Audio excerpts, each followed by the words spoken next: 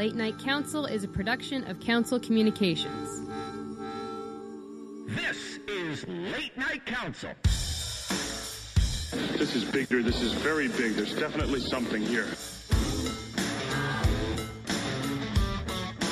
Apparently, it's a big deal. It's all over the news. It's a real thing. A radio signal from another world. Who's John Council? That's my grandpa. Well, your story is very compelling. Your chance to make history. It's pretty cool, I guess. Give it to me straight.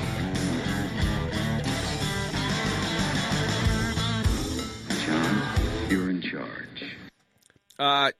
On July 1st weekend, Ottawa is the center of the universe, and that's where we're broadcasting from tonight, folks, as we always do, unless otherwise notified. And, you know, with the wonders of online broadcasting, it's pretty easy to broadcast from anywhere. But here we are, hunkered down in a bunker underneath an insignificant building, hidden away where, you know, terrorists can't find us.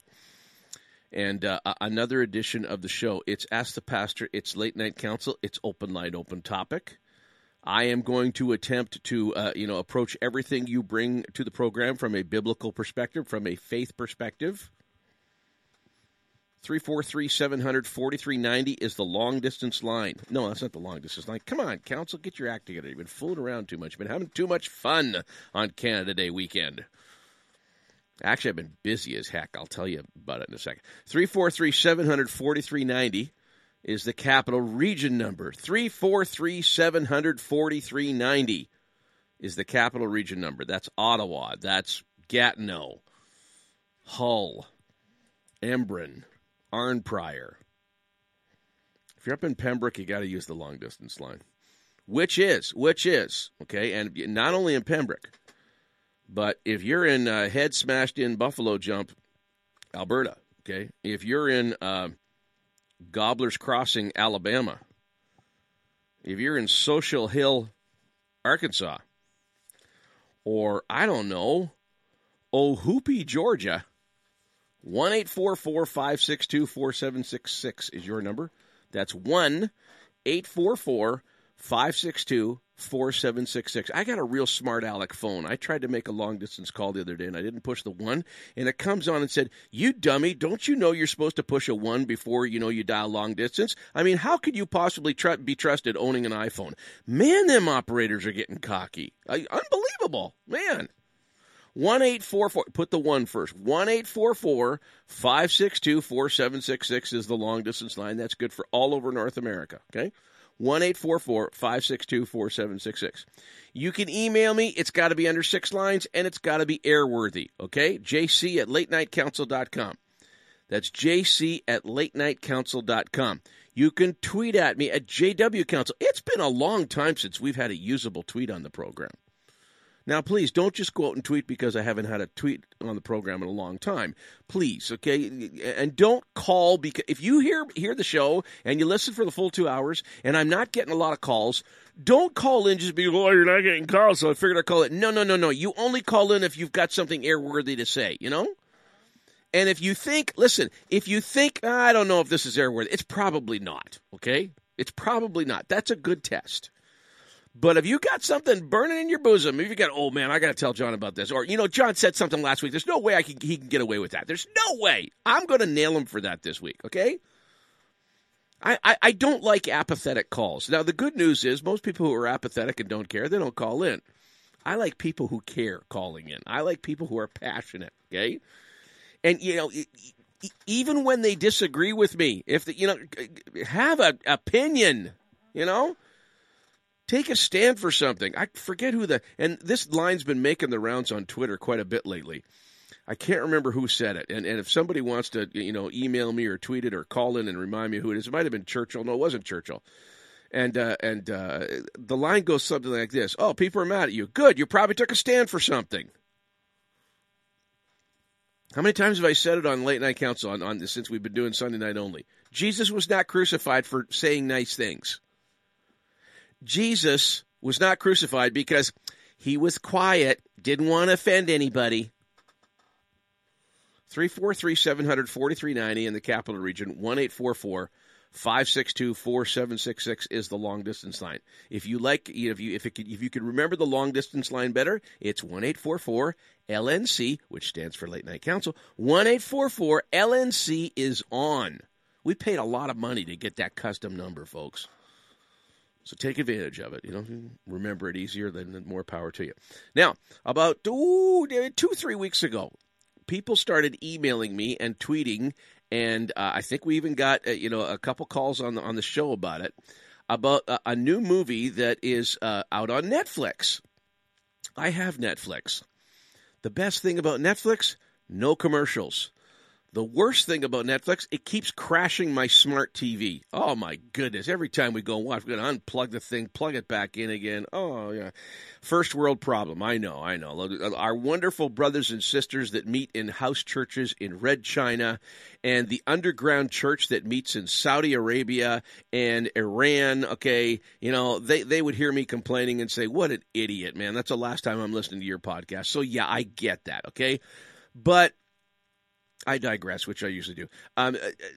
Netflix, no commercials, okay, and every once in a while something good comes on, and I heard about 3 weeks ago about a movie, and I kind of noticed it when you're going through the latest, the newest stuff on Netflix, because it's really a wasteland too of garbage that's on there. But the new stuff that's coming, I noticed it is Genesis History, and some of you mentioned on the program is Genesis History.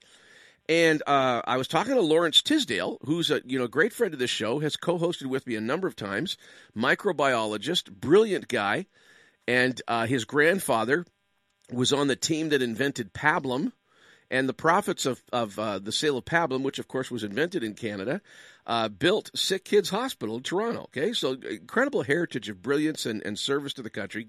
Good thing to mention on Canada Day weekend. And we were talking either last week or this week on the phone. He says, John, have you seen Is Genesis History yet? I said, no, but I see it on Netflix. He says, it's really good. So I took the time this week with my brilliant daughter who has 2 university degrees. And, oh, my goodness, she has got a critical mind for storytelling and for movies and for media and stuff like that. When she watches with a critic's eye. And for Christy to say, my daughter, that, Dad, this is a good flick. That's huge praise. And we watched it, I think, yesterday. It's about 2 hours. And I want you to know right now, and this is not hyperbole, because I've seen a ton of creation science movies, okay? This is by far and away the best presentation of creation science I've ever seen. Ever.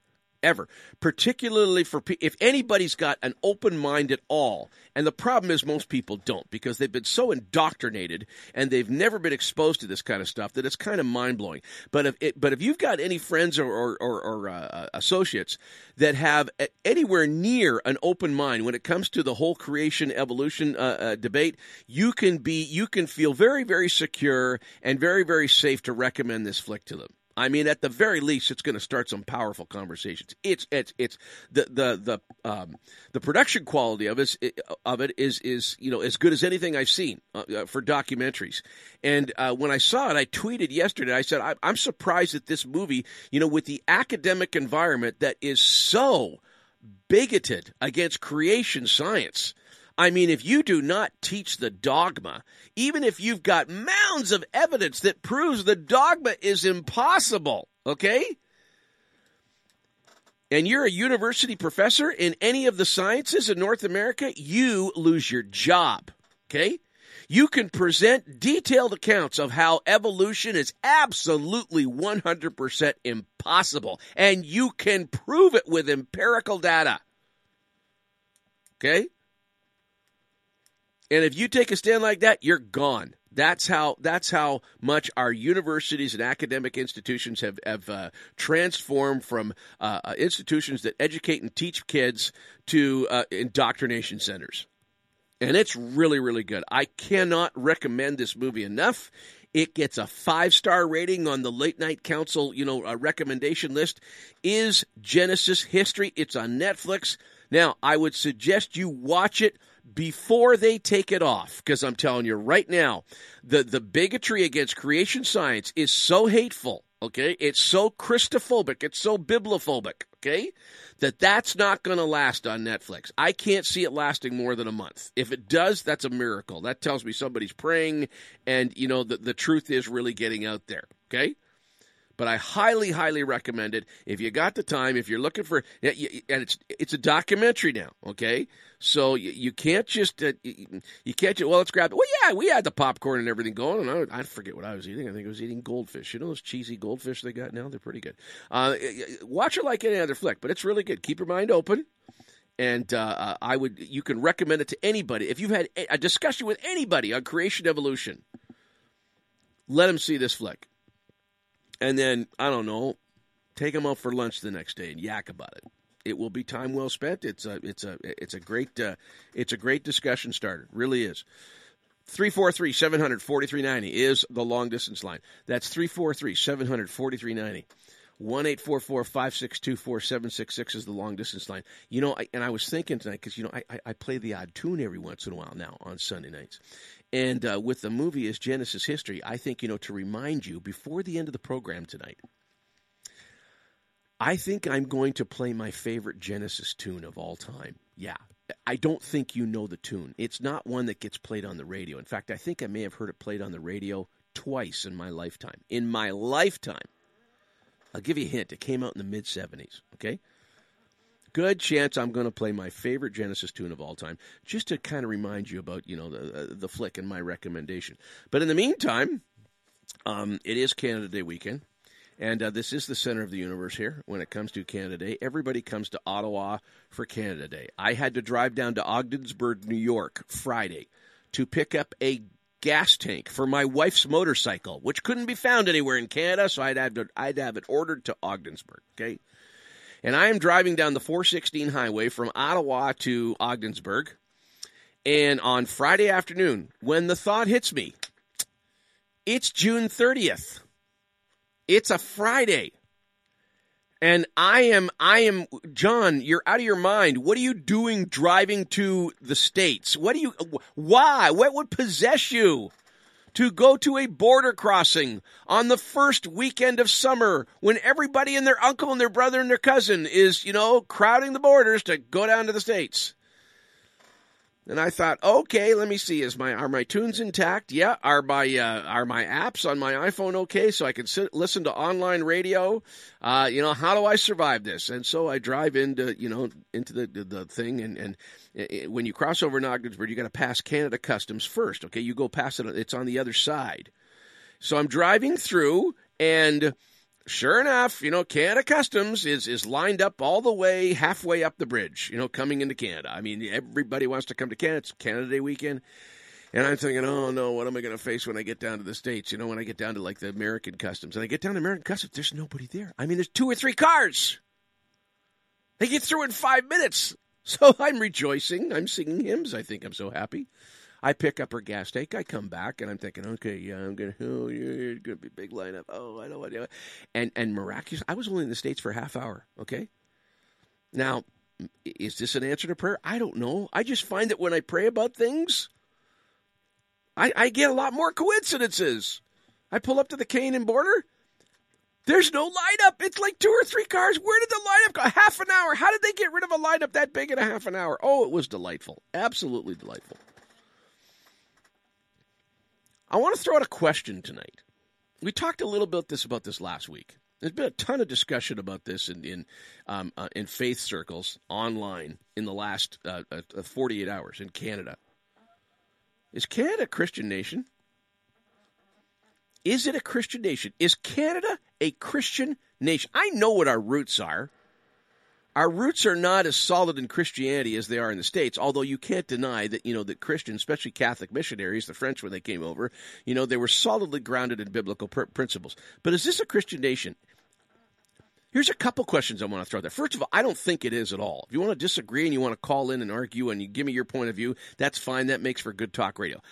There's no way this is a Christian nation. Okay? I don't think it is. But maybe I should extend the question and ask this. Should it be? Should it be? And, I got to define the term Christian because, and that has to be redefined because I remember being on the Lunch Bunch with Lowell Green at the last radio station, about 10 years ago. And I've heard him say it a number of times on his show. Now, those of you that are listening from across North America, Lowell Green, for a good 20 years here in the capital region, was easily the highest profile radio personality in the city, okay? Done many shows with him, substitute for him, about maybe 100, maybe 200 times over the course of 17 years. And him and I became good friends. And we used to do the Lunch Bunch together. And I remember on more than one occasion, this topic comes up. And you would hear him say often, well, I was born in Canada, so that makes me a Christian, because this is a Christian nation. And I remember being on Lunch Bunch once, and I'm saying, well, that's great, Lowell. Like, if you were born in if you were born in a chicken coop, would that make you a chicken? Lowell, if you couldn't get to the hospital in time, your mom gave birth to you in a garage, would that make you a car? Hey, where you're born, does it, and I guess, and he didn't know where I was coming from because he has always known the cultural definition of a Christian. That's not what a Christian is. In fact, the term Christian wasn't even used until at least 10 years after the resurrection of Christ. All his disciples, all the followers of Christ, they weren't even called Christians until the epicenter of Christianity moved from Jerusalem to Antioch because of persecution in Jerusalem. When they stoned Stephen in the book of Acts, that was the first wave of persecution of the church. And they scattered. They got out of there. And a lot of them gathered in Antioch, and they preached the message to the Gentiles in Antioch, 300 miles north of Jerusalem, which is now in modern-day Turkey. And within, about 25 years, there were more Christians in Antioch than anywhere else in the world at the time. But the term Christian was not used until Acts 11:26. And it didn't come about, quickly. This new faith, this new way that was really transforming the culture of Antioch, it had already turned Jerusalem inside out and upside down. And in Antioch, they noticed that these people that followed Christ, they were obsessed with him. They talked like him. They quoted the things that he said. They had the priorities of Christ. They were kind like Christ. They were generous. They renounced their worldly goods. They had everything in common. I mean, they were serious followers of Christ. So they came up with a derogatory nickname for these followers of Christ. They called them, who do these, and really the context was, who do these people think they are? Little Jesuses? That's what the Greek word Christos meant in that context, in that culture, 2,000 years ago. Little Jesuses. It was a derogatory term. The English, it loses a lot in the English translation. The English translation is Christian. So that's the origin of the term, okay? So a real Christian, a biblical Christian, is one that reminds people so much of Jesus that they're literally like little Jesuses. Now, when you know what a real Christian is, it makes it a little more, maybe acceptable to realize that people who have called themselves Christians in the last 2,000 years have done some really, really bad things.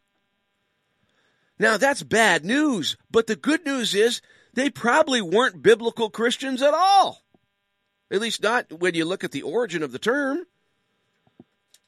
People who've called themselves Christians have done some really, really bad things. They've done some really, really dumb things. But anyone that was the real deal, a real Christian, oh my goodness, they've transformed society. Honest historians would say they've probably formed the bedrock of society. It was biblical Christians that fought to end slavery in the early 1800s in England and over here in North America. Harvard University, Princeton University, Yale University, every one of them were originally started, and the original purpose of those three major universities were to train men for the ministry. They were Bible colleges in the first 5 to 20 years of their existence. Real Christians, the biblical kind, they feed more starving people, they build more hospitals and schools, they dig more wells, and take care of more orphans than all other non-Christian organizations in the world. That's what real Christians do. Now, it's Canada Day, okay? And I want to talk about how, we are distinctively Canadian and how we don't know it. And I want to make the comparisons of, what it means to be distinctively Canadian and what a real Christian is, because there's a lot of similarities there. That doesn't mean that Canadians are Christians. Please don't confuse what I'm saying at all. That's not what I mean. And I'm going to get a chance to make myself crystal clear, okay?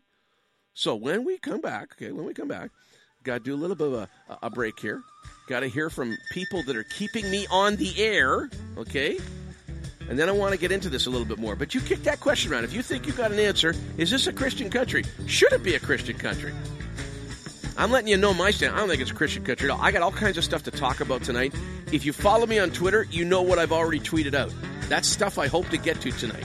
And you could already be prepped by reading some of the articles I put out there tonight.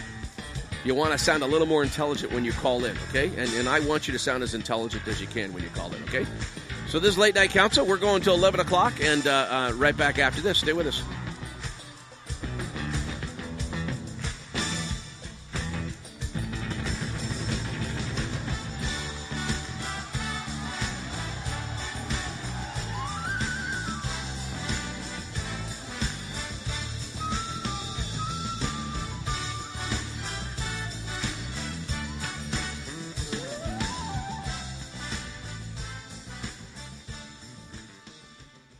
EMM Group is the authorized IntegraSpec distributor for the Greater Ottawa area, providing technically advanced insulated concrete forms. The design virtually eliminates waste while providing the ultimate energy-efficient, quiet homes and structures.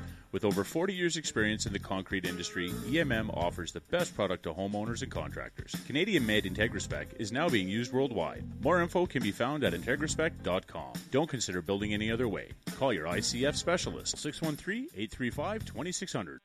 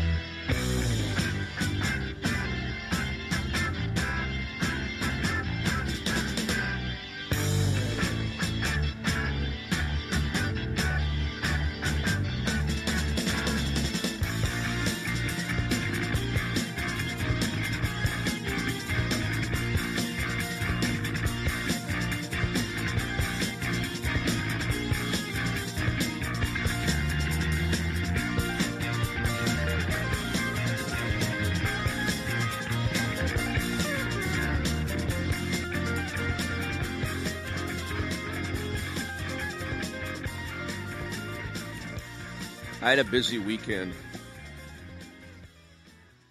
I had to speak at a gathering of about like an outdoor festival type burger barbecue with about sponsored by l'Église de la Liberté, which is on Donald Street here in Vanier, and behind their facility they have this great big it's like an arena.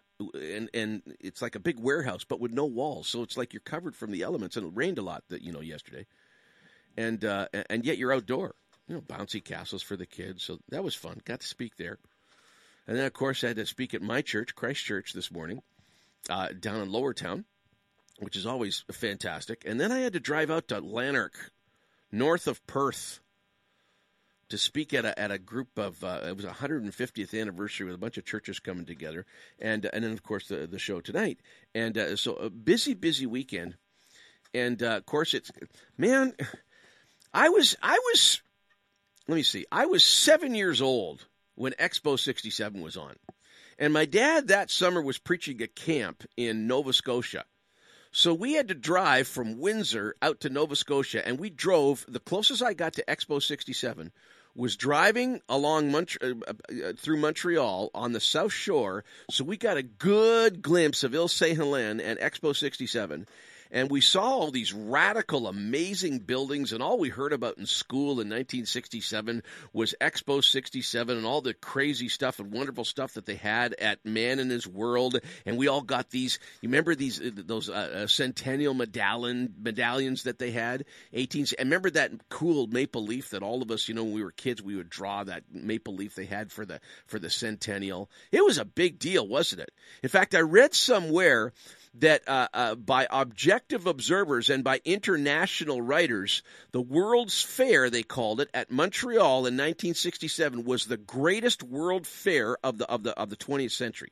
That's how good a job we did.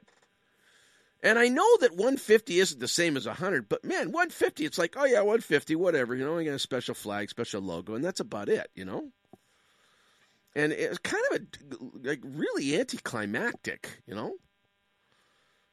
But, we're Canadians. We don't complain, Do you know you have an accent? If you're Canadian, do you know you have an accent? You do. You don't know that unless you go to the States or go to England. And I've been to both places. And it's kind of weird when people say to you, like in Britain, oh, you Canadians have such delightful accents. Oh, what? No, we don't have an accent. No, you have accent. No, you do. And now in the States, it's happened in the States, too, especially in the southern United States. Yeah, we can tell you're from Canada, boy.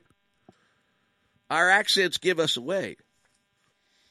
And I had a little fun this week because I had to speak to these, these Canadian events. So these are apparently these are how you can tell Canadians down the States. These are characteristics that Americans and the Brits, okay? This is what they say about us. These come from American and British sources now, okay?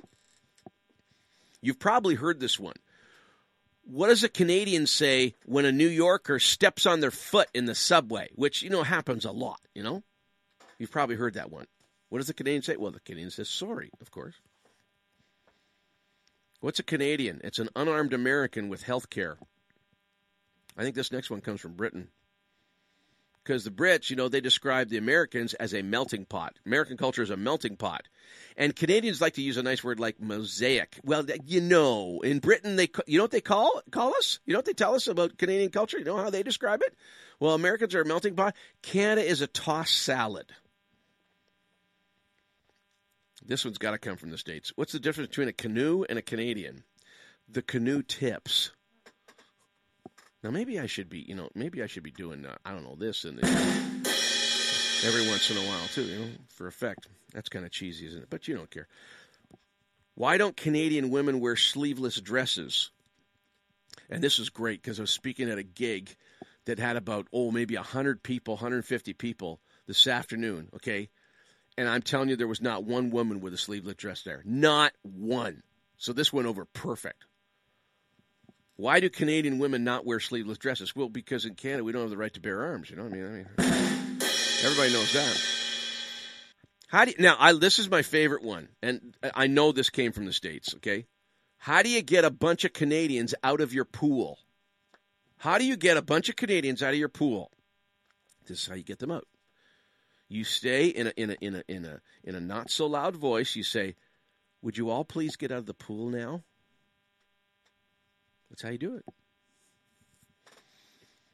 Now, you've also, if you've been alive in the last 25 years, you've been familiar with Jeff Foxworthy's humor. Jeff Foxworthy is, of course, the guy who came up with the shtick, you might be a redneck if you've ever had to climb a water tower with a paint can and a brush to defend your sister's honor. Okay, that's he does redneck humor, You might be a redneck, et cetera, et cetera. He guys made a whole career over that shtick. So, with a nod to Jeff Foxworthy, and kind of along that same vein, you might be Canadian if your municipality buys a Zamboni before it buys a bus. Yeah, you might be Canadian. You might be Canadian if you know all the words to If I Had $1 Million by the Bare Naked Ladies. You might be Canadian if you could sing Oh Canada in French and actually know what the words mean. You might be Canadian, and this happens so often, you won't admit it, but it's true. You might be Canadian if you get excited whenever an American television show mentions Canada. Oh, they mentioned Canada. What did You might be a Canadian if you know Casey and Finnegan are not a Celtic rock band or an imported beer. You might be a Canadian if you know who Foster Hewitt is. You might be a Canadian. Now, this is a little more local here, and I really feel sorry for, all of the Americans that are listening and even Canadians that have not experienced this, but this is true. You might be a Canadian if you pity people who have never tasted a beaver tail. You might be a Canadian if you have Canadian Tire money in your kitchen drawers or your glove compartment. You're probably Canadian if you know that the last letter of the English alphabet is always pronounced Z. You're Canadian if you know how to pronounce Saskatchewan and spell it, if you know how to spell it too. You might be a Canadian if you've ever worn shorts and a parka at the same time. You might be Canadian if your car has actually doubled as a freezer on more than one occasion. And finally, you might be Canadian if you perk up when you hear the theme song from Hockey Night in Canada come on the radio or the TV. Now, what has that got to... John, why are you doing this? I know that's cute and it's Canada Day, we get it, but come on, let's ask the pastor here. Well, I've wondered often, and you heard me if you've been listening for a little bit, and those of you that are tuned in, I explained what a real Christian is, according to what the Bible says a Christian is, as opposed to the modern cultural understanding of what a Christian is. Because the modern understanding of what a Christian is pretty out of whack when you go to what the Bible says a Christian is. And be reminded that Jesus never used the term Christian. The term was never used until at least 10 years after the resurrection. Okay? So, when I use the term Christian, I mean a true biblical Christian. Okay? So again, gave you a little bit of the Canada thing. You might be a Christian, the real deal. You might be a real biblical Christian if you actually read the Bible. And you don't just keep it on a prominent shelf by the entrance so when the Jehovah's Witnesses come by, you can point to it and say, we're good, You might be a real Christian when, if you pray and not just memorize good prayers. Have you heard that term? Religious people use that line. That's a good prayer. You got any good prayers, Pastor? Like, prayer is not something that you find a good one, you stick with it for the rest of your life. Prayer is simply, talking to God. Could you imagine me coming up with a good rehearsed line that I use on my wife all the time? Man, if that's the way marriage worked, mine wouldn't have lasted for like 3 months, never mind 35 years plus. You might be a real Christian if you're quick to volunteer and you don't care if anyone knows that or not. You might be a real Christian if you give a lot of money away and you don't feel stupid about it. You might be a real Christian if you've had to love somebody or be kind to someone that you'd rather not be kind to or love. Oh, this is one of my favorites. You might be a real Christian if you know what tithing is. I saw a bumper sticker once. Oh, my goodness. Probably the best. And there's so many cheesy, stupid Christian bumper stickers. Just, come on. But this is the best one I think I've ever seen. If you love Jesus, tithe. Any idiot can honk. You might be a real Christian if you get uncomfortable when you hear Christ's name used in vain. And I'm not, saying you have to be a wet blanket where, people are afraid, to talk when they're around you. But, and if that's, I wince. I do. You don't always see it, but when I hear it,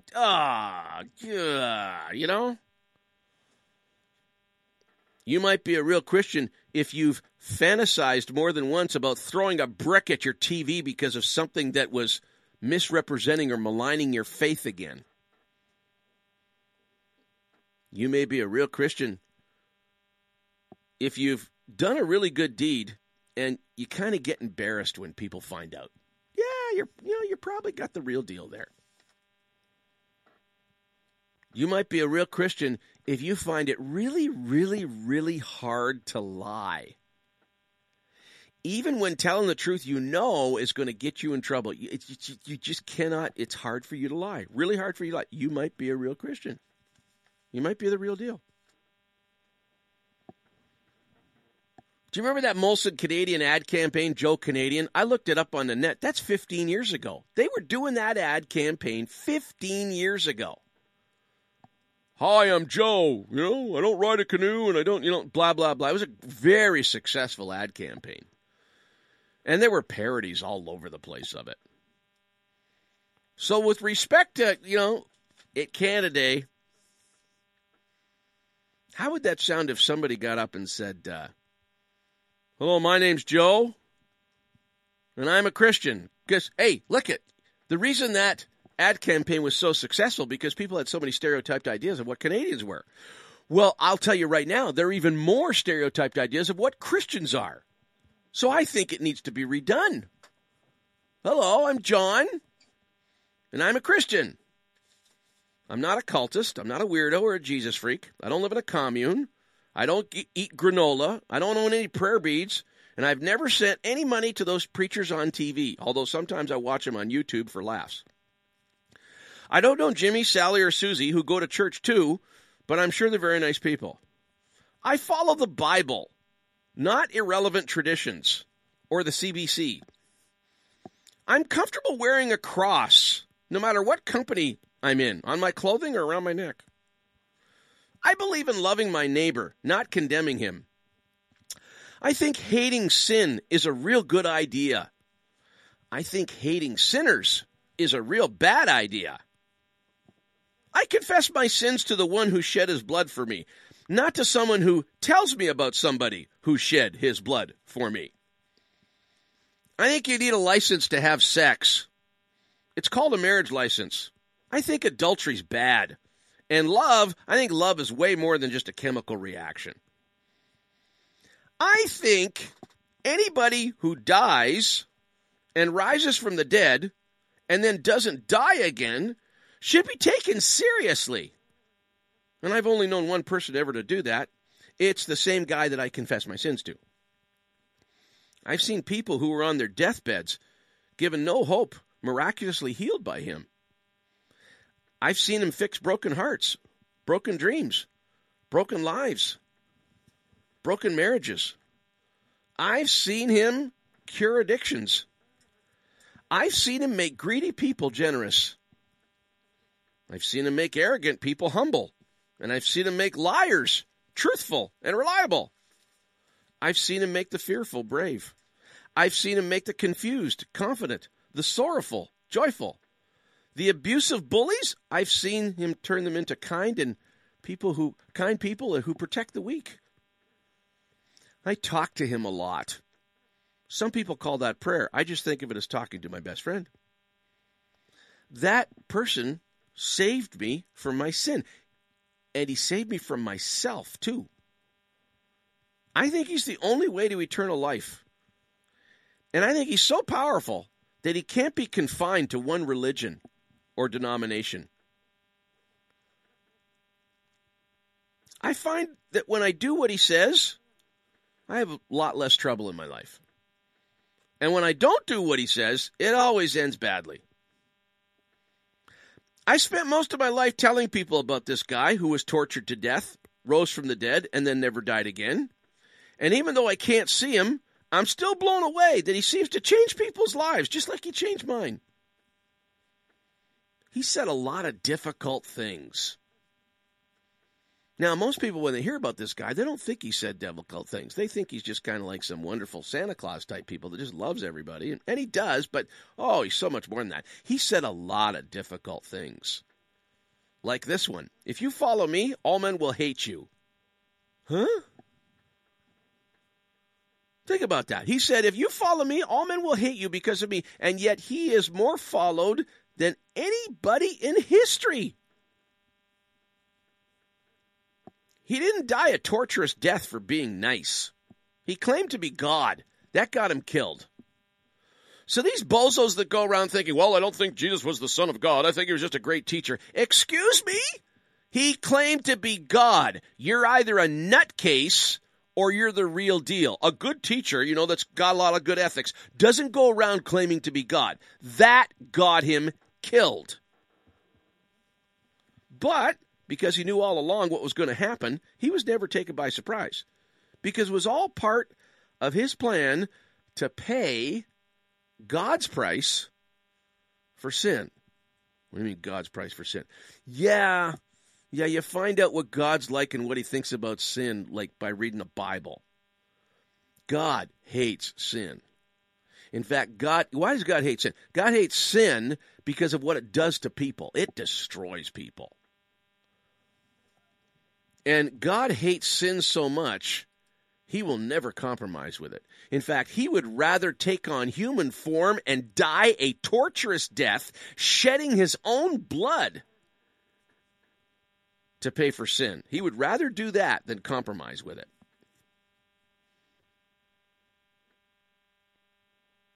And Jesus, even though he was tortured to death, he knew it was going to happen. It was all part of his plan to pay for the sin of the people he loves more than anything, you and me.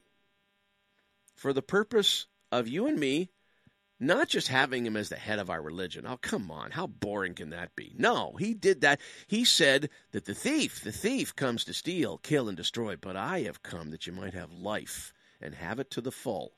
And in order for people to experience that life, he had to pay the price for their sin. And that was the purpose of his death. Did it all so we could know him personally. And, oh yeah, by the way, live forever. So we hear the term saved. Well, what do I need to be saved from? Well, take your pick. Oppression, depression, death, fear, addiction, strife, stress, abuse, sin. Or maybe you're like me. I don't need to be saved from stuff like that. You know what? Anybody who talks like that probably needs to be saved from themselves.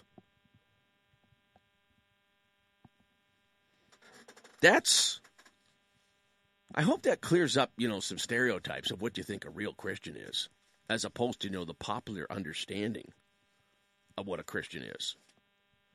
343-700-4390. It's open line, open topic tonight.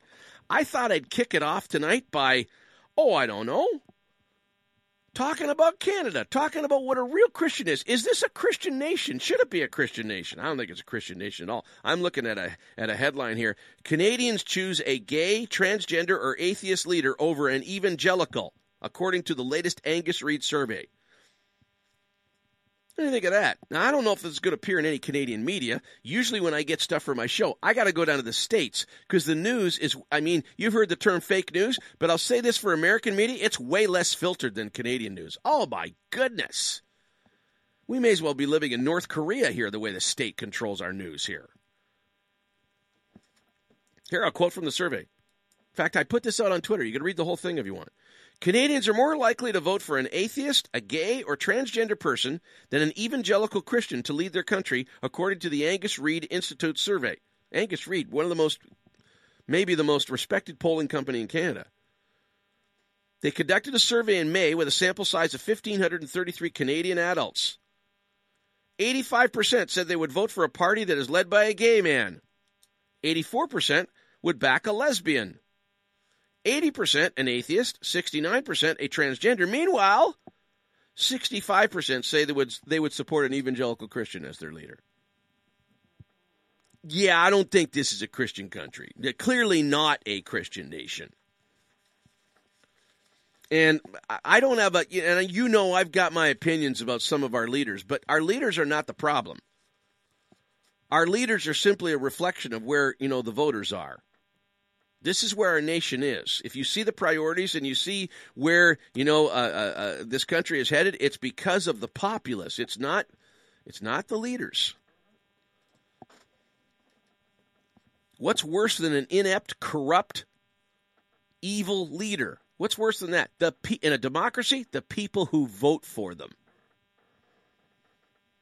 So that's why I'm concerned with people seeing people's lives being transformed by the only thing that can transform them. And that's the risen Christ. You got an opinion on that or anything else? I got all kinds of stuff that I want to get to tonight. If you want to know where I'm going, go to my Twitter feed or go to the Late Night Council Facebook page. There's all sorts of articles I put out there. I don't always get to every one of them, okay? Because sometimes we just, run out of time, okay? But I'm hoping to get to all of them tonight, one by one. And, of course, your calls take precedence. You can derail the show and take it in a totally different direction if you want. But if you don't do that, well, then I'm going to rule supreme, and I'm going to talk about whatever I want to talk about. And hopefully it's good stuff. Well, I know it's good stuff, but you tell me what you think. 343-700-4390 in the Capital Region. 343-700-4390. 1-844-562-4766 is the long-distance line. That's 1-844-562-4766. We are right back after this information break and, to acknowledge the people who keep us on the air. Stay with us.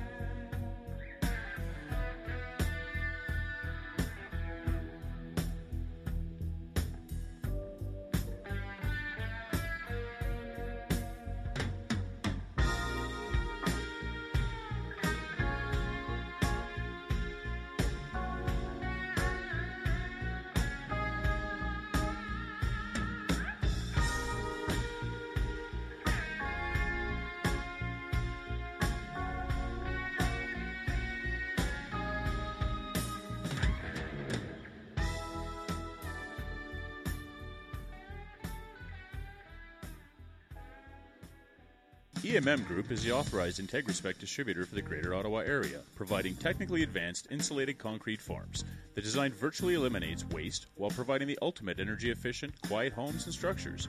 With over 40 years' experience in the concrete industry, EMM offers the best product to homeowners and contractors. Canadian-made IntegraSpec is now being used worldwide. More info can be found at integraspec.com. Don't consider building any other way. Call your ICF specialist, 613-835-2600.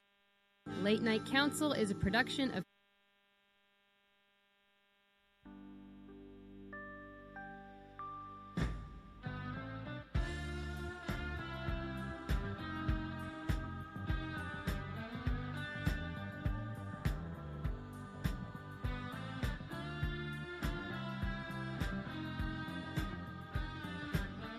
So I'm reloading and taking a much-needed break with this here pre-recorded message.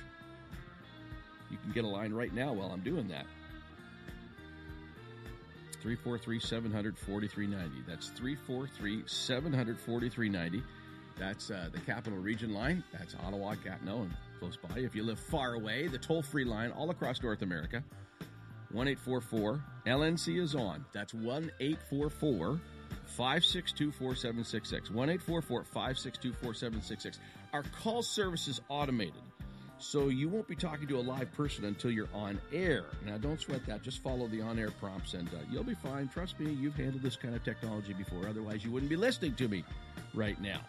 You can connect with us live at tuneinradio.com or Google Play, or just click the Listen Live button at latenightcouncil.com. But, chances are you've already done that. Just kind of a reminder.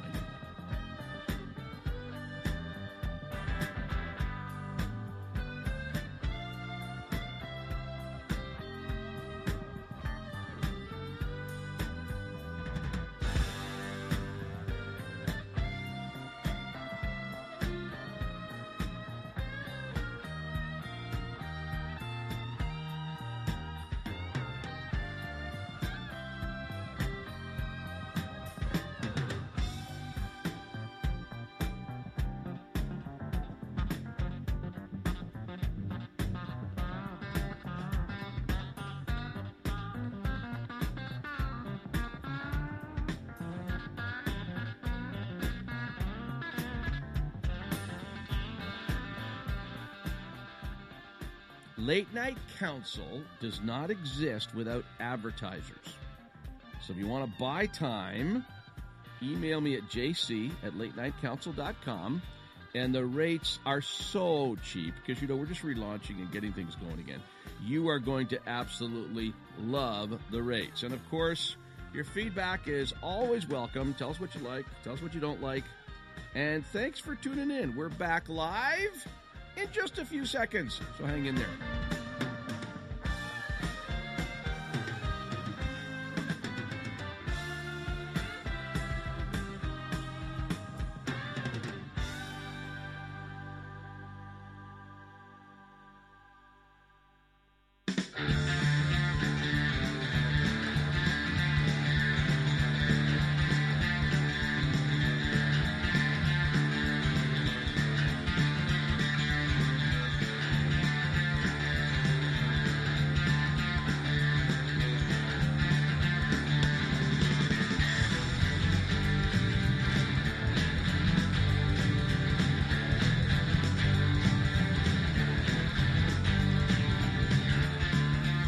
Got an email from Kathy here.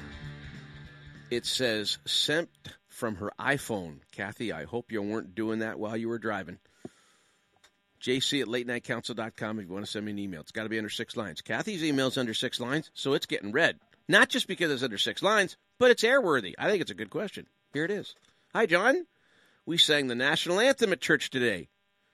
Got me wondering how many more years until God is removed from our anthem.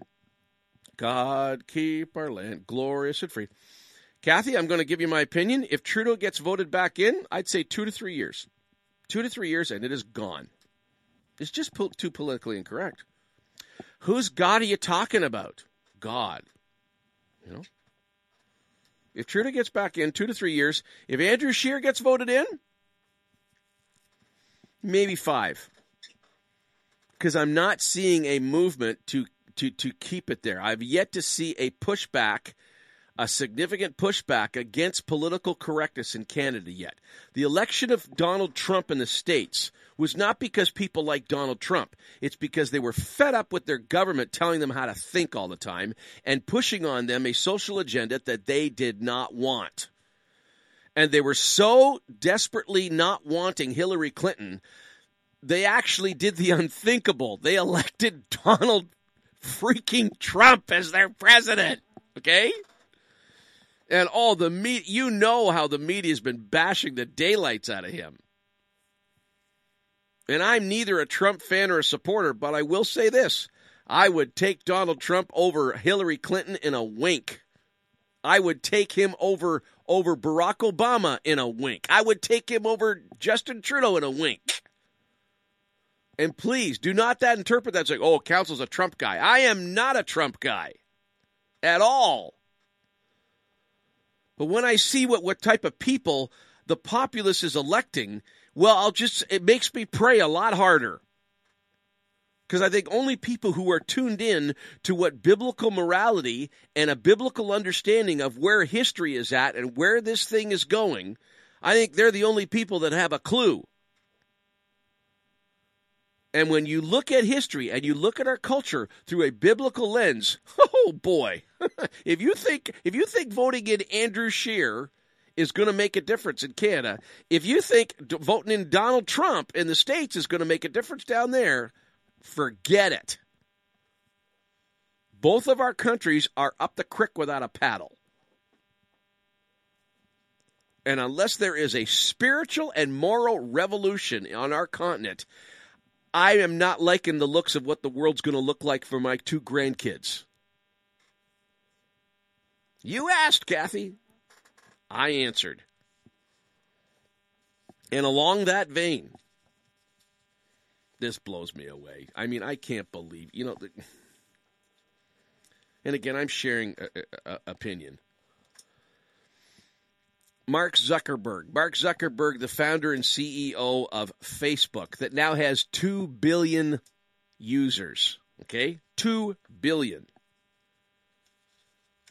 Now, again, I do not go to mainstream media sources, okay, for bringing stuff to the show. Rarely, okay? Because I don't trust any of them anymore. The sources that I bring out, and I go to Christian Post a lot, and I will not even bring anything from Christian Post out, unless I verified it with other news sources, because there's so much garbage and fake news that you can't trust hardly anything. And that's why I post almost all the articles that I talk about on this program. They are there for you to read, so I'm not quoting them out of context, and you can do a bit of your own homework, and you can maybe bring another perspective to the program if you think I'm not presenting it accurately enough. But this, I don't know what to think of this. I don't know if Mark Zuckerberg thinks he's, the Messiah here, or I really don't know what to think of this. Here's the headline. Facebook CEO wants to build communities to give people meaning and purpose, like churches. I'm not making this up. Let me read you that again. Facebook CEO wants to build communities to give people meaning and purpose like churches. Oh, we wouldn't want them to get meaning and purpose, from meaningful churches. Oh, no, we want to copy the formula. He thinks he can copy the formula of the bride of Christ whom Jesus said, I'm going to build my church, the gates of hell are not going to prevail against it. Islamic oppression is not going to prevail against it.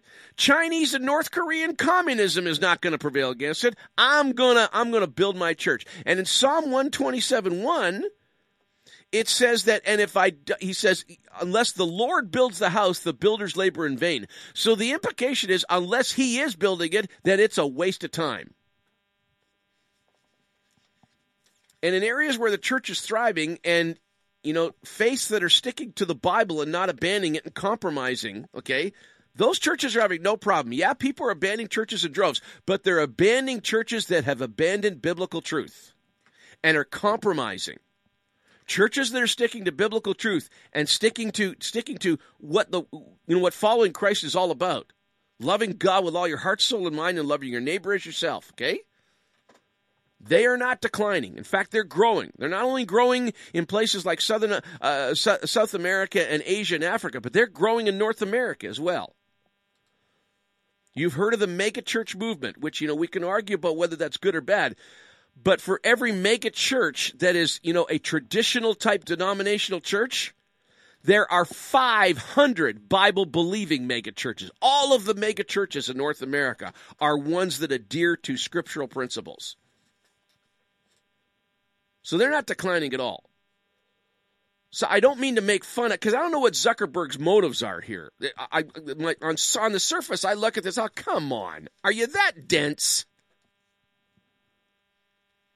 Citing a need to help people find purpose and meaning by bringing people closer together, that's his motive, okay?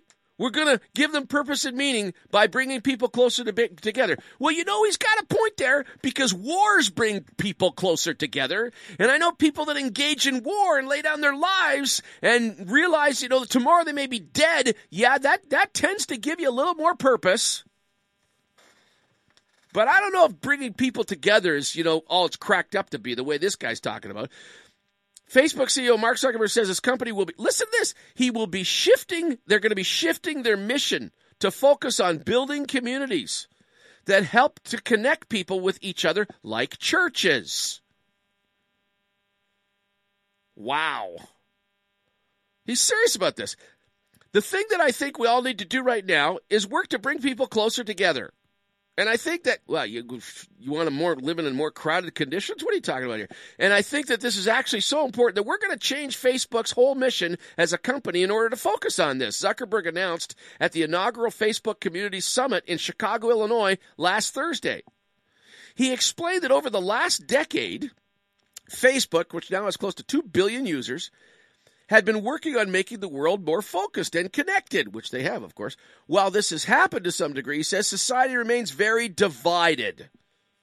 To change that, Zuckerberg now wants to tap into the power of communities the way churches do. Oh, you want to tap into the power? Is that what you said there? Okay. You want to tap into the power, Mark, of what makes churches special. Okay, dude, I'm here to help you. I got advice for you. Mark, listen closely. And anybody that works for Facebook, or you want to take the podcast to this and make sure he gets it, you can even edit it out and give him this little line here, okay? I got some advice for you, Mark. Surrender your life to the Lordship of Jesus Christ, Mark. Because you are not going to be able to tap into anything that's happening in vibrant and alive churches until you surrender your life to Jesus Christ, okay? Now, in your case, because you're rich, and listen, Mark, I've spent my entire life knowing how churches work, and I know what Jesus says to rich people. Brace yourself, okay? When I say surrender your life to Christ, that means that you're going to live, you're going to talk, you're going to invest, and you're going to lead like Jesus is God, Mark, and not you. I don't care how many billions of dollars you're worth. That is coffee money and chicken feed compared to the person who's the head of the greatest corporation, not only in history, but in the universe. Your Facebook empire, that's a lemonade stand compared to the authority that he wields, buddy. So that's my first piece of advice. Now listen, and he says more here. And I don't mean to pick on the guy, because for all I know, he might be spiritually searching. The guy could end up being the greatest ally of the kingdom of God. Who knows? If he's got an open heart, he's searching, and that's what I pray for. Here he goes on. Studies have actually proven that the more connected we are, the happier we are, and the healthier we are, too. People who go to church, this is Mark Zuckerberg talking. People who go to church are more likely to volunteer and to give to charity. Not just because they are religious, but also because they're part of a community. Not just because they're religious. Man, Mark, for a genius, you sure sound dumb. Not because, you don't get it, dude. It's because they're part of a community that has the spirit of somebody who died and rose again and didn't die again, pal. Again, I'm here to help. I'm on board with this, okay? In fact, I'm so passionate for you, Mark, to get to get your facts straight and to help you with this. I'm even going past my top of the hour news break right now, okay? He goes on, a church doesn't just come together. Whoa, hey, well, you got that right. A church doesn't just come together. It has a pastor who cares for the well-being of their congregation, makes sure they have food and shelter. Well, nice try, Mark, but I got to take you back to what the church is all about, because Jesus was the one that says, I'm going to build my church. And if I don't, you're wasting your time. You think it's because of a pastor, okay? Well, there's a lot of churches that have started that don't have necessarily a formal pastor. In fact, the most successful churches in the world right now, as far as a dynamic for growth and a passion for God, if you measure the quality of a church by what the Bible says a church should have, the most successful churches in the world right now are in Red China. And most of them don't have pastors. But then again, they have the Spirit of God, the risen Christ, fueling them. So you got to get a grip on that, Mark. You're going to be lost, and this is just going to be another dumb, rabbit hole that you go down if you don't get a grip on that. While not pointing to any specific community, the Facebook CEO noted that despite this apparent power of community, why do they say that, apparent power of community? Why? It's not the power of community. It's the power of the risen Christ. His church is called his bride, okay? He loves his bride. He gave himself up for his bride, to win his bride. This is all terminology. Ephesians has a beautiful, if you look up Ephesians, Ephesians 5 talks about this. While not pointing to any specific community, the Facebook CEOs noted that despite this apparent power of community, I don't want to be too hard on the guy, because this guy doesn't have the light of Christ. He doesn't know. But, people, they hang on every word this guy says. I mean, this guy's a modern-day prophet for secularism. Now, the hope here is that this modern-day prophet of secularism, he might be sincerely searching here. I want to help the guy. I do. But I'm not gonna fall for the lines that the secularists use to advance their cause and gain more power. If you want to tap into the power of churches, you're going to have to surrender power, buddy, to the only one who has never been corrupted by that power. The Facebook CEO noted that despite this apparent power of community, people have been slowly disengaging from all kinds of communities globally, and these people are the target of his new campaign. That's why it is so striking that over the past few decades, membership in all kinds of communities around the world has been declining. In a lot of places by as much as 1/4. That's a lot of people who now need to find a sense of purpose and support somewhere else. So this is our challenge. Mark, I got news for you, dude.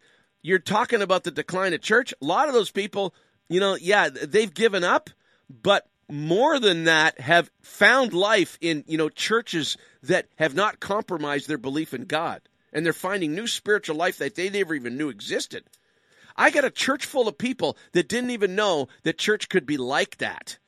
Because most of them have come out of dead, nominal, traditional churches where religion and tradition means way more than the vitality of what the risen Christ is all about. Last line here from the article. Again, you can read this online. Okay, I put it out on the Late Night Council Facebook page. Check it out. The Facebook CEO was once part of this community after declaring himself an atheist. He was part of the community that identifies as, not religious, which is the biggest religious group in the fastest growing religious group in North America and Western Europe. And he was part of that community. after declaring himself an atheist at the age of 13. Last Christmas, I don't think any news media covered this, okay? And you got to listen to Late Night Council, to even find this out. Last Christmas, however, Mark Zuckerberg revealed that he is no longer an atheist, but did not specify his new faith. I was raised Jewish, and then I went through a period where I questioned things, but now I believe religion is very important, he told a user on Facebook.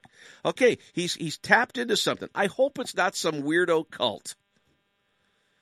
Because weirdo cults, it seems that people who are ridiculously rich and famous have a propensity to ally themselves with nut bar cults. That if you look up what they believe in, you'd scratch your head and you say, you got to be kidding me.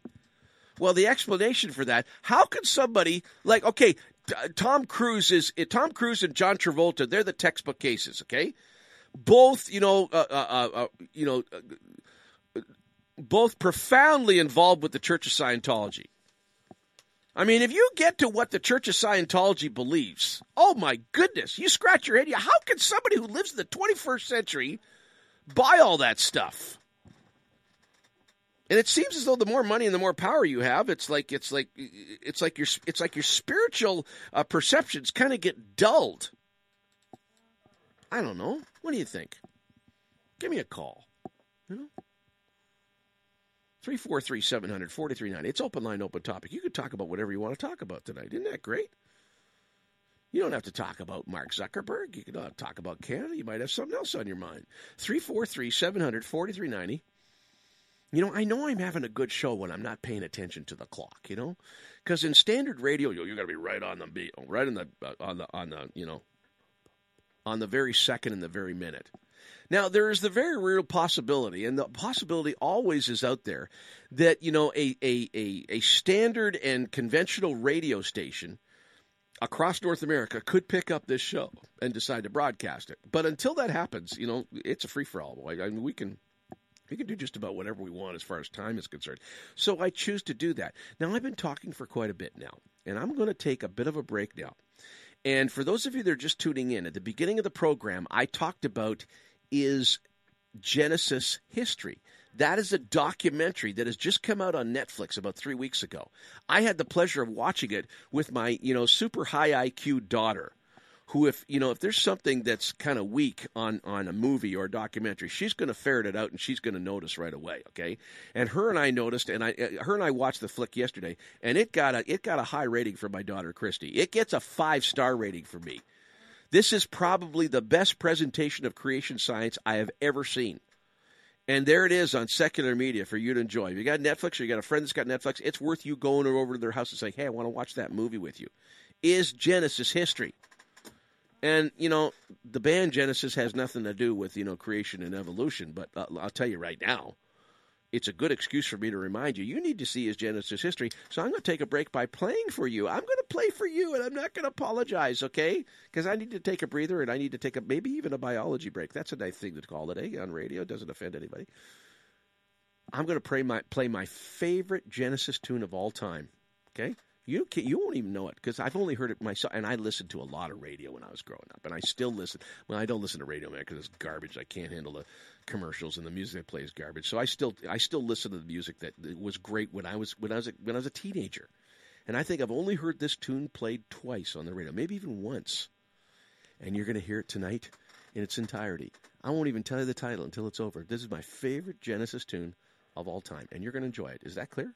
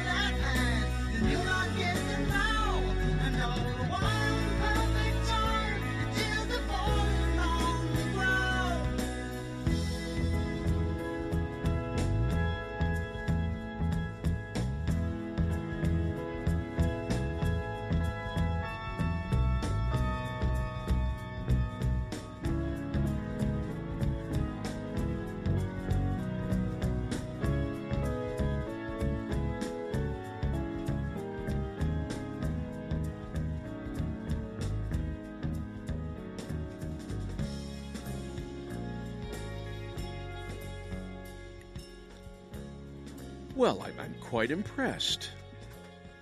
You liked that tune, didn't you? I can tell because I'm looking at the numbers of how many people are listening, and nobody dropped off, boy.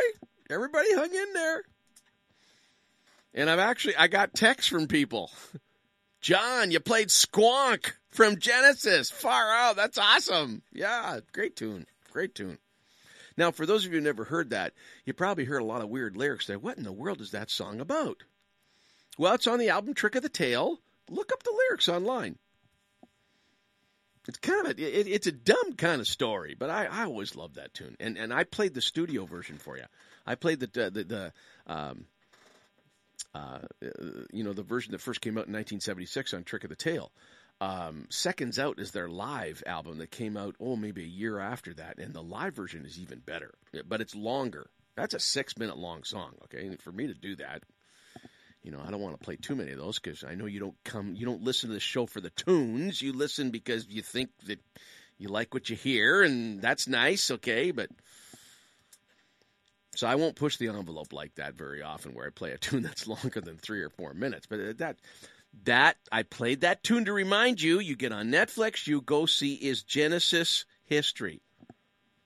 It's a great flick. 5 stars from the Late Night Council Movie Critique Department. 343-700-4390 is the number to call if you want to be heard, if you want to affect change, if you want to influence the masses. 343-700-4390. 1-844-562-4766. That line is good for all over North America. Excuse me, if you're calling from Grizzly Bear's Head and the Lean Man, Saskatchewan, that's what the place is called, Grizzly Bear's Head and the Lean Man. If you're calling from Grizzly Bear's Head and the Lean Man, Saskatchewan, if you're calling from Hasty, Arkansas, Love Ladies, New Jersey, or Paint Lick, Kentucky, 1-844-562-4766. That's 1-844-562-4766. Whatever's on your mind, I want to hear from you. It's the Ask the Pastor format. I'm always trying to give you the biblical perspective on whatever you're bringing to the program. And I'm trying to give you the biblical perspective, the morality perspective, the spiritual perspective on whatever's going on in the news or in your life. Or I don't know, maybe you have an argument. I hope you're not having an argument with the neighbor across the backyard fence. I hope you get along well with them. And chances are, if you're listening from Canada, you had a lot of time to do that, unless you're in Ottawa because it rained like crazy all weekend. We have had more rain. This is the rainiest season I can remember since moving here like 17, 18 years ago. My ditches are full, man. I got a moat around my property where my ditches are. And I got to cut the lawn tomorrow, and it is a beast trying to cut the lawn and keeping the lawnmower out of you don't care about that. Come on. That's digressing a little bit stupid, isn't it? Okay. Let's get back to what we're talking about here. Should I go to that yet? Yeah, maybe we'll save that for later. Hollywood actors. I mentioned Hollywood actors. Hollywood actors seem to have a propensity for, their brains disengaging when it comes to common sense, when it comes to spiritual things. Hollywood is not kind to people who really believe the Bible is the Word of God. In fact, I've read all sorts of interviews of Hollywood actors that were blacklisted as soon as it came out, that they really believe the Bible. That's not something you do if you want to advance your career in the entertainment industry. And they really make inept theologians, too. And when they try to venture into the areas of spirituality, it's usually New Age weirdo stuff that, that nobody can relate to. Or, only if you have a lot of money and you got too much time on your hands. As far as practicality and, making your marriage work. Yeah, when was the last time you heard anybody from Hollywood say something that really helped your marriage? The saying in the Gospels, when they heard Jesus was from Nazareth, somebody said, well, can any good thing come out of Nazareth?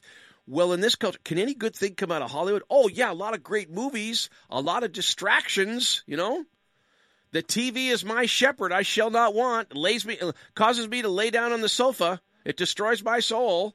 It anoints my head with humanism and New Age nonsense. So, sorry, but, I'm being cynical. I'm probably being a little bit too cruel here. Call in and yell at me. This caught my eye, and I really have a heart for this guy because remember Liam Neeson? Remember when his wife died on Mount Tremblant in that skiing accident? That was horrible. Man, I remember I was on air. We were praying for that guy. You know, what a horrible thing to happen. If I had a worst enemy, I wouldn't wish it on my worst enemy.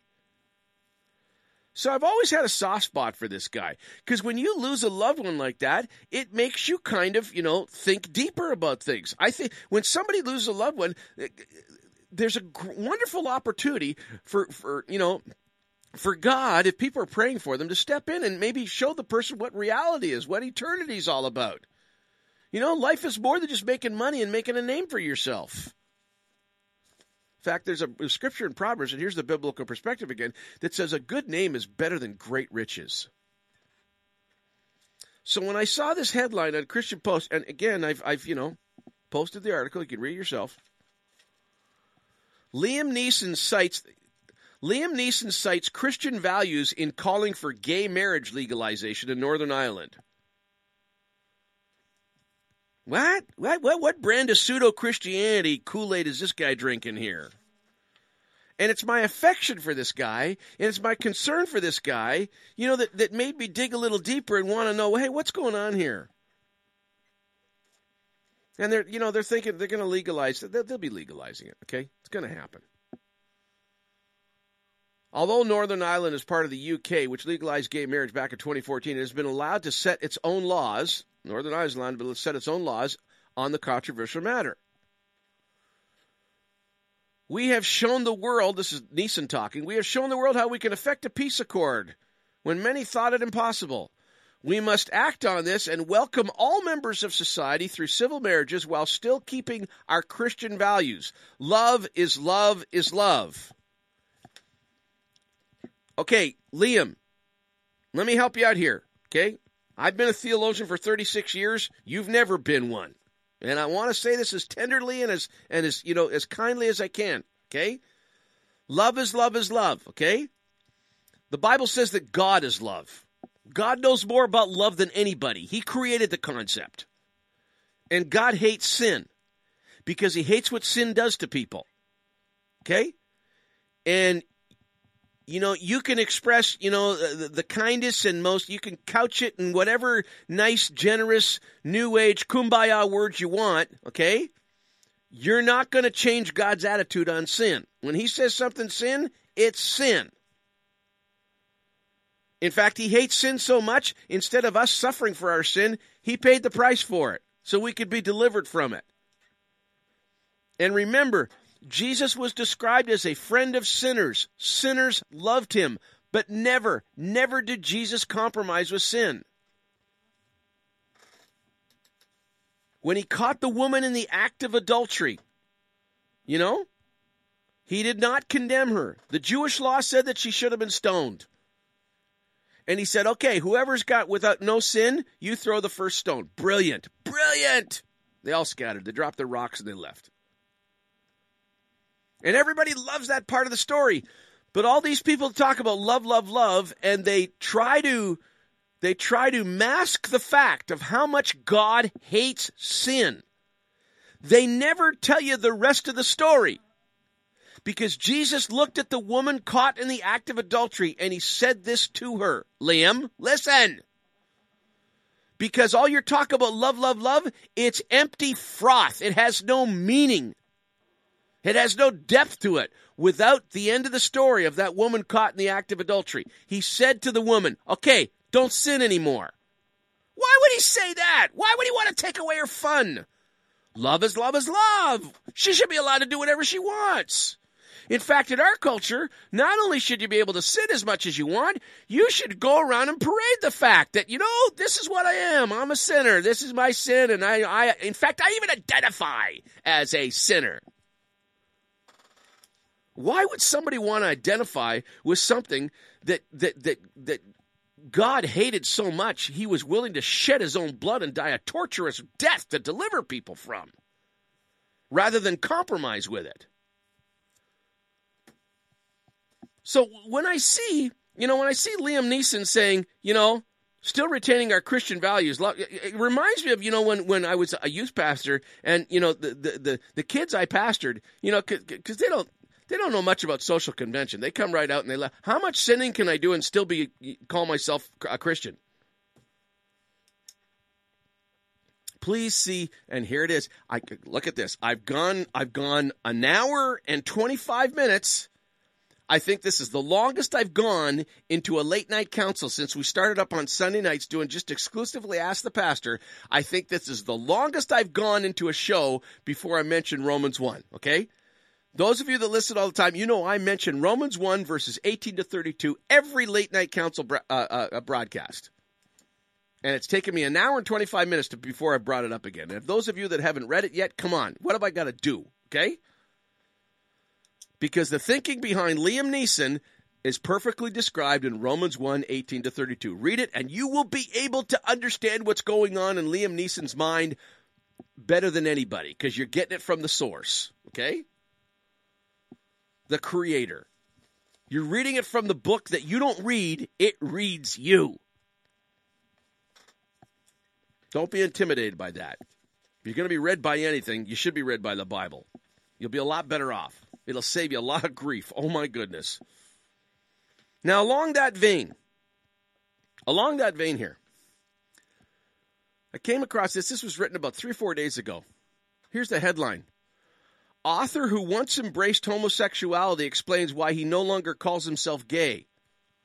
Now, I read this and I thought, whoa, what's going on here, okay? Got to dig a little deeper. And again, posted this on, actually, I kind of titled this on Twitter. If you go to my Twitter account or if you go to Late Night Council Facebook page, I gave this a title. And it said, you want to see hate? Watch how the LGBTQ activists will go after this guy. And I'm sure they're already going after him in the States because it's of American origin. Daniel Mattson, who used to identify as a homosexual, but now leads a chaste life despite having same-sex attractions, has come out with a book entitled Why I Don't Call Myself Gay, How I Reclaimed My Sexual Reality and Found Peace. Uh-oh. Now, you know what? The gay activists are going to read this. Well, he was never really gay. Listen, I don't want to go into the gory details of the lifestyle that this guy led, okay?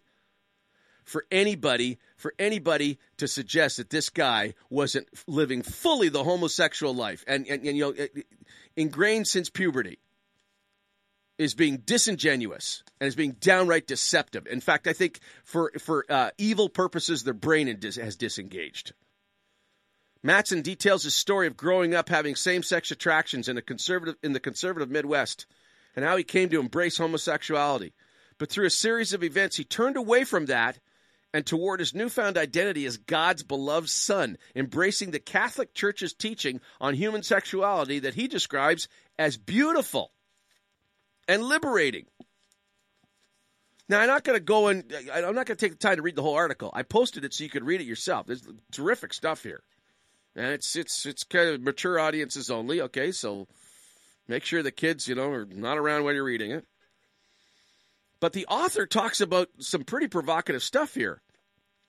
Writer Gore Vidal. Do you know who Gore Vidal is? Oh, my goodness. Gore Vidal was like the biggest proponent of immorality in the late 60s and the 70s. You talk about a guy that promoted the free love movement. It was Gore Vidal. But he was a brilliant thinker, too, a smart guy. Writer Gore Vidal rejected the idea that there was such a thing as a homosexual person. This is Gore Vidal. I mean, Gore Vidal is the hero of the whole mindset that, don't tell me what to do. I should be able to make my own decisions and live any way I want. If I want to have, 25 lovers a week, that's my business, not yours. He promoted that, and quite eloquently. Gore Vidal rejected the idea that there was such a thing as a homosexual person. I just wanted to establish the fact that this isn't some fundamentalist, Bible-thumping preacher here. This guy's way on the other spectrum. He rejected the idea that there was such a thing as a homosexual person, saying it was an adjective describing a sexual act. African-American novelist James Baldwin, who had romantic and sexual relationships with men, likewise expressed his discomfort with the word gay, saying it bothered him. In the book, Mattson, going back to this guy that's read this book, because it's a scholarly work, okay? It's not just a personal story here. The guy's done some incredible research. He's got some great credentials, too. In the book, Mattson traces how the development of homosexual identity categories were constructed over time, and how through strategic activism, the public perception was shifted to regard sexuality primarily as an identity marker and not a sexual act. And this is Mattson's word here. We must save our language if we wish to teach our children in society in which we live who we really are and how to love God and pursue the path that God has marked out for human flourishing. Mattson writes in a chapter titled Reclaiming Sexual Reality. He believes that underpinning much of the cultural chaos over these issues is a resurgence of Gnosticism and a dysfunctional view of the human body. All the enemy of our souls has and can do is to rehash old heresies, Mattson told Christian Post, mentioning that he was intrigued to watch Chaz Bono, that's Sonny and Cher's daughter. He was intrigued to watch Chaz Bono on Good Morning America some years ago say that gender was not found between the legs but between the ears. But the fact of the matter is that sex is what resides between our legs and goes through our whole bodies, because I am a body, Mattson asserted. And what resides, and this is huge. This is huge. This is why you need to print this article up and you need to share it with your friends here. And what resides between the ears is where fictions and delusions arrive and confusions. And Christians have to proclaim the goodness of the unity of body and soul. That's fundamental to who we are as creatures, he stressed. That's why there's so much moral confusion. And again, I go back to, if you want the basis of everything I'm talking about here, it's Romans 1:18-32 perfectly describes the cultural situation that we're in. And if it doesn't turn around Western culture, it's not going to get better before it can get a lot worse. A lot worse. You think there's moral anarchy now? Ho, you ain't seen nothing yet of where this could go. 343-700-4390. Where it could go is for you to call in and tell me what you think. Or, hey, if I'm not talking about what you think I should be talking about, don't expect me to talk about it unless you take me there, and then we'll get talking about it, okay? 343-700-4390. That's 343-700-4390. 1-844-562-4766. I was thinking, Mark Zuckerberg thinks that, the key to everything happening is getting people together, We just get people together. So maybe we should play this tune while we're having a break. What do you think? I'm going to play it anyway.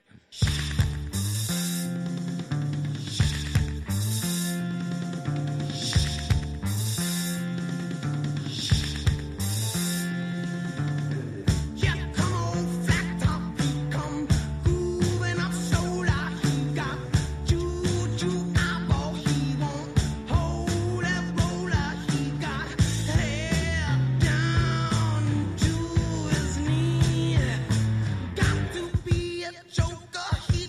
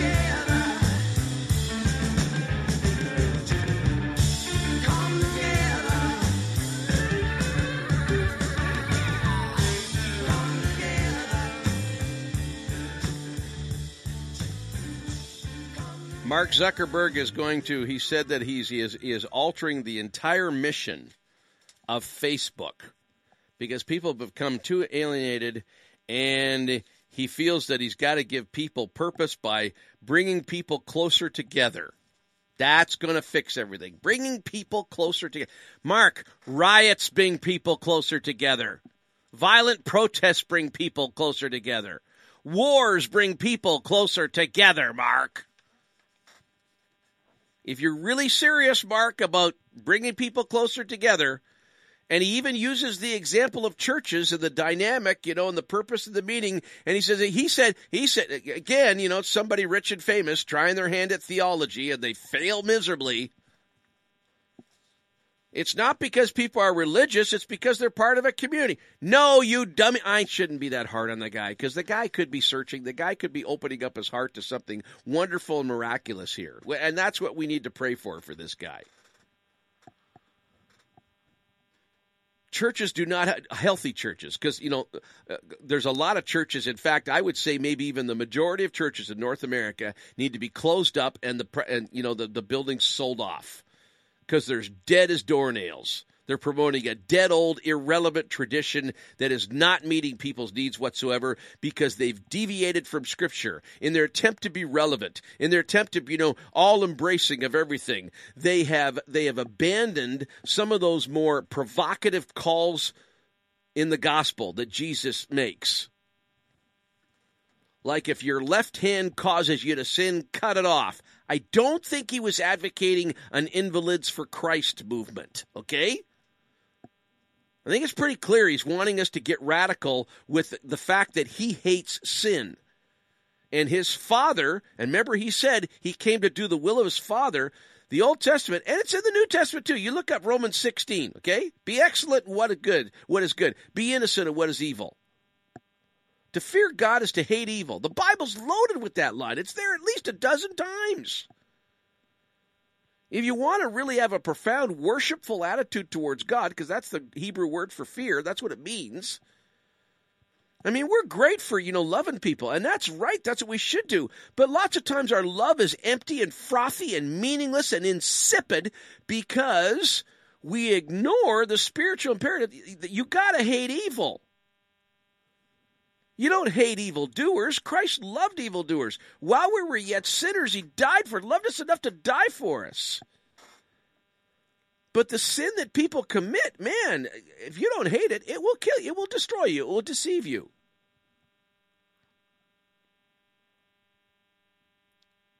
It has nothing to do with community. Community is just a byproduct of the fact that Jesus said, I will build my church. And New Age philosophy will not prevail against it. I will build my church, and the billions of Hollywood that Hollywood uses to influence people will not prevail against it. I will build my church. Gay activists will not prevail against it. I will build my church. And radical Islam will not prevail against it. I will build my church. The actual reference is in Matthew 18:16. I will build my church, and the gates of hell will not prevail against it. The term gates of hell, if you know the cultural significance of gates, gates means the intelligence, the war room of hell, where all of the plans are made to bring down I will build my church, and communist China will not prevail against it. Okay?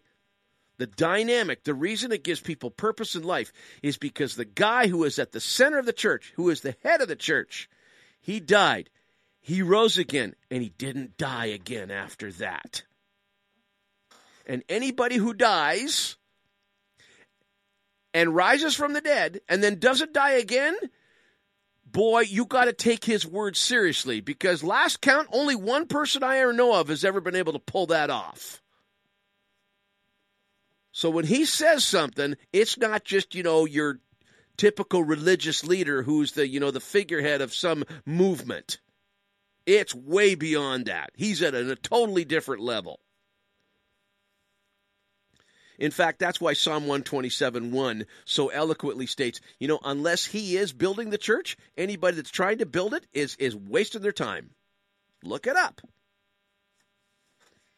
I like being accountable on this show. I don't like just throwing, facts around and without, you being able to see for yourself. That's why just about everything I bring on this program, just about every article we talk about on Sunday nights, I make sure that I put it out on Twitter and on the Late Night Council Facebook page for you to download a copy and read it for yourself. 343-700-4390. Haven't had one call tonight, but that's okay. I said for years when I was on CFRA, if you need callers to do talk radio, you shouldn't be on talk radio. I love callers. They're fun. It's why I choose to have callers. I think it makes the show that much more interesting. But when it comes right down to it, if you need callers to be on radio, you should not be on radio.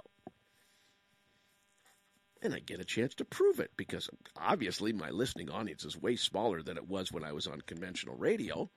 But I used to say in conventional radio, I enjoy it.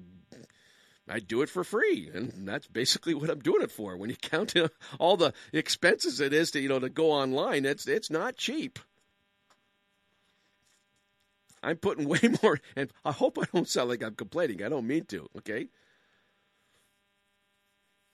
But I can be online. I can be on the internet.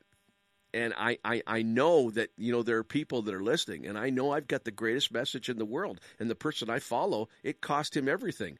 Who said it's not going to cost me something? Reminds me of a scripture in the Old Testament where David, an angel appears on the threshing floor, and he wants to buy that threshing floor off the owner. And the owner loves David. He's his king. He says, look, I'll give it to you. And he says? He makes a profound statement. He says, I will not engage. And I want to look it up because it's such a good verse. And I want to make sure I quote it properly.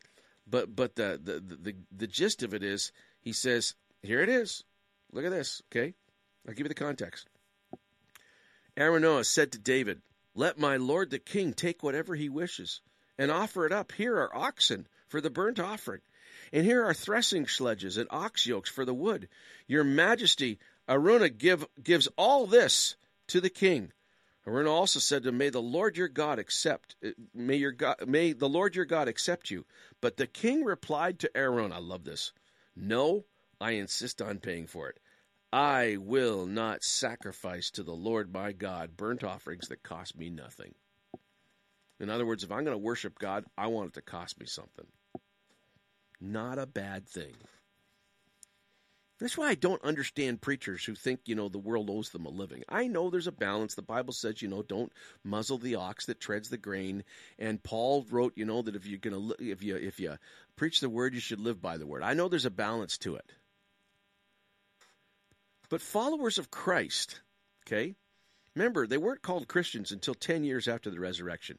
Jesus referred to his followers as, if you're my disciples, you'll do this. If you're my disciples, you have love one toward another. If you're really my disciples, you will obey my word.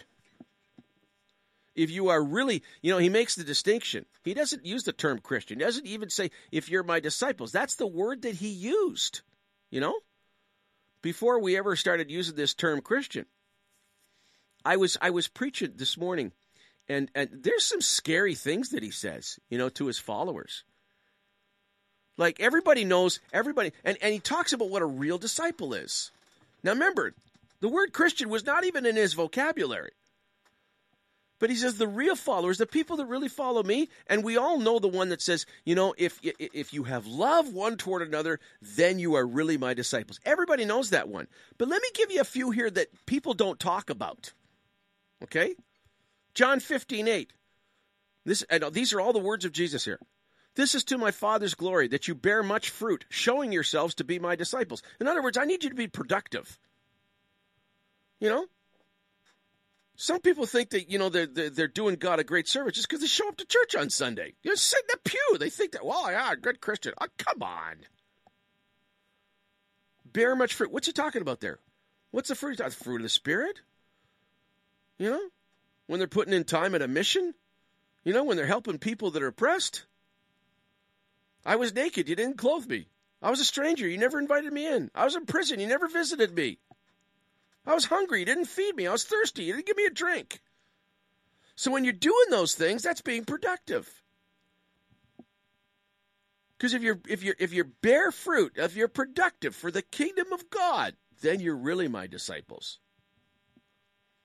John 8:31, to the Jews who had believed in him, Jesus said, if you hold to my teaching, you are really my disciples. In other words, if you obey me, if you do what I tell you to do, then you're really my disciples. Well, I thought it was just a love, love, love thing. I guess Liam Neeson has never read this scripture here. You know? We need to embrace everybody, you know? People that are promoting sin and making it quite clear they have no intention of, having somebody free them of that sin, pay for that sin, deliver them from it. They don't have to live that way. Look, I don't want to force my faith on anybody, okay? But I've had enough gay friends over the years, okay? And I've been enough in the gay community to know that this lie that they're all embracing it and they think it's wonderful, there's more of them that if they could get out of it and they could be free of it, they would be free. They will never admit that. Never. But if you're in a relationship with them, and if you're friends with them, they start opening up. And there are people within that community that would like to be free. Those are the people I want to touch. Those are the people I want to talk to. Because if they want to be free, that tells me the Holy Spirit's already talking to them and letting them know, you know what, you can be free. You can have the best life you've ever known. God loves gay people, okay? God loves adulterers. God loves thieves. God loves murderers. But he hates their sin. He hates their sin. If he didn't hate their sin, he wouldn't have gone through the trouble of dying a torturous, horrible death to pay the price for it. Luke 14:33. This is the one that blows me away. In fact, I preached this morning, and I prefaced it by saying, okay, there's no kids in here because this is mature audiences only. This is scary stuff. In fact, hold on to your chair here because you might fall off of it if you really think about what Jesus is saying here. He's talking about what real disciples are, okay? This is Luke 14:33. In the same way, those of you, this is wild, this is crazy. In fact, I wouldn't even repeat this if it wasn't for the fact that Jesus said it. And he actually said this. In the same way, those of you who do not give up everything you have cannot be my disciples. Whoa. Well, I guess that packs it in for all of us, doesn't it? I live in a nice house, okay? There are 3 cars in the driveway, 2 motorcycles, okay? In fact, people that live on the lower end of the poverty line in Canada, the poorest 15% in Canada, listen to me, the poorest 15% in Canada are still richer in their lifestyle and what luxuries are afforded them than 90% of the entire world. Okay? The poorest 15%. Those stats come out often. That's how wealthy we are in Canada. So we're a wealthy country. And Jesus says, because his word is universal, in the same way, those of you who do not give up everything you have cannot be my disciples. Now, you thought he just said that to the rich young ruler, those of you that read the Bible, right? Remember that story, the rich young ruler? Rich young ruler, this guy's got it together, man. Comes to Jesus. What must I do to inherit eternal life? He says, you know the law, Love your mother, honor your father and mother, do not lie, do not murder, do not steal. He says, Lord, I've kept, these laws since I was a child. And the Bible says that Jesus looks at him and he loves him. In other words, he's trying to be encouraging this guy. He's not being condemning. He looks at the guy and he says, you've obeyed and that's good, but there's one thing that you lack. Sell everything you have, give the money to the poor, and you come and follow me. And the Bible says that the rich young ruler turned away because he had great wealth. Now, you thought it was just one instance, and here it is again in Luke 14:33, where it's not just the rich young ruler. He says that about all his disciples. He says, those of you who do not give up everything, you cannot be my disciples. So where does that leave me? Okay? I'm going to put it on myself here. I'm not going to put it on you. I'm going to put it on myself. I'm the rich young ruler. Okay? I got a healthy lifestyle. I got a very luxurious lifestyle. Being a professional Christian, getting paid for telling people about Jesus has been very good to me. Very good to me. So I come to Jesus because I'm kind of frustrated. And what have I got to do, Jesus? Counsel? I want you to sell everything you have. Give the money to the poor. I want you to come and follow me. Or maybe he would say it just like he said it in Luke 14:33. Hey, John, if you don't give up everything, you cannot be my disciple. What am I going to do with that? I'll tell you what I'm going to do with that. I am not going to turn away like the rich man did, because that's where he lost out. Well, how do you know? Jesus said, well, yeah, I know what he said. And I know how far away I am from him. I know how much of a sinner I am. I know how much of this world's goods come between me and the person I call my Lord and Savior. So what am I going to do? Well, I'm not turning away. In fact, I could see myself saying to Jesus, you know what, Lord? How can I argue with you? You're God. And I don't know if I can get rid of everything, but the last thing I'm going to do, I can tell you right now, there is no way I'm turning away from you. I am going to keep following you. I am going to, whatever I got to do, because you have the words of life. Outside of you, Jesus, I have no hope. Outside of you, I don't have a prayer. It's like when Jesus told the disciples, you got to take up your cross and follow me. And if you want to save your life, you're going to lose your life. It says in the Bible that a lot of his followers departed, and that was it. They weren't going to follow him anymore. And Jesus says to the 12 that are still there, he says to Peter specifically, are you going to leave too? And Peter says, where would we go? You have the words of life. So here I am with all my baggage and, my wealth and my problems with greed and laziness and lust and the same things that you struggle with. But if I turn my back on Jesus, it is over. And I've said this often on Ask the Pastor. I don't follow Christ because I got it together. I follow Christ because I have no hope outside of him. And I've noticed something. I've noticed that those who follow him, even though we're not qualified, even though we don't have it together, we realize he's our only hope. And I think that when you follow God, when you follow Christ with that kind of tenacity, I could be wrong. And if you want to call it and argue, you only got like 6 minutes to do it. But, okay, I think that when you follow Christ with that kind of tenacity, that's when grace kicks in. That's when the reality of amazing grace, how sweet the sound that saved a jackass like me. Okay? I think that's where it kicks in. In fact, I think that when you follow Christ and you realize he's your only hope, I think something starts happening on the inside. And I think it's possible that he can actually transform people from greedy idolaters into people who would die for him, who would gladly lay down whatever they need to for the sake of following Christ. I could be wrong. I've been reading the Bible, and trying to figure this thing out for, a good 50 years now. Haven't arrived. In fact, I would say when it comes to knowing God and knowing how he works, I feel dumber than I've ever felt. I can identify with Corrie ten Boom, okay? The author of The Hiding Place. The Dutch lady that got Jews out of Germany and ended up going to concentration camp for it. Her sister died in the concentration camp. She survived. Spent the last 40 years of her life telling people about forgiveness. She was even able to forgive some of the guards that beat her. And in her 80s, in her late 80s, and I've used this quote so many times because I'm getting older and it's becoming more real all the time. She said, the older I get, the less I understand God, but the more I trust him.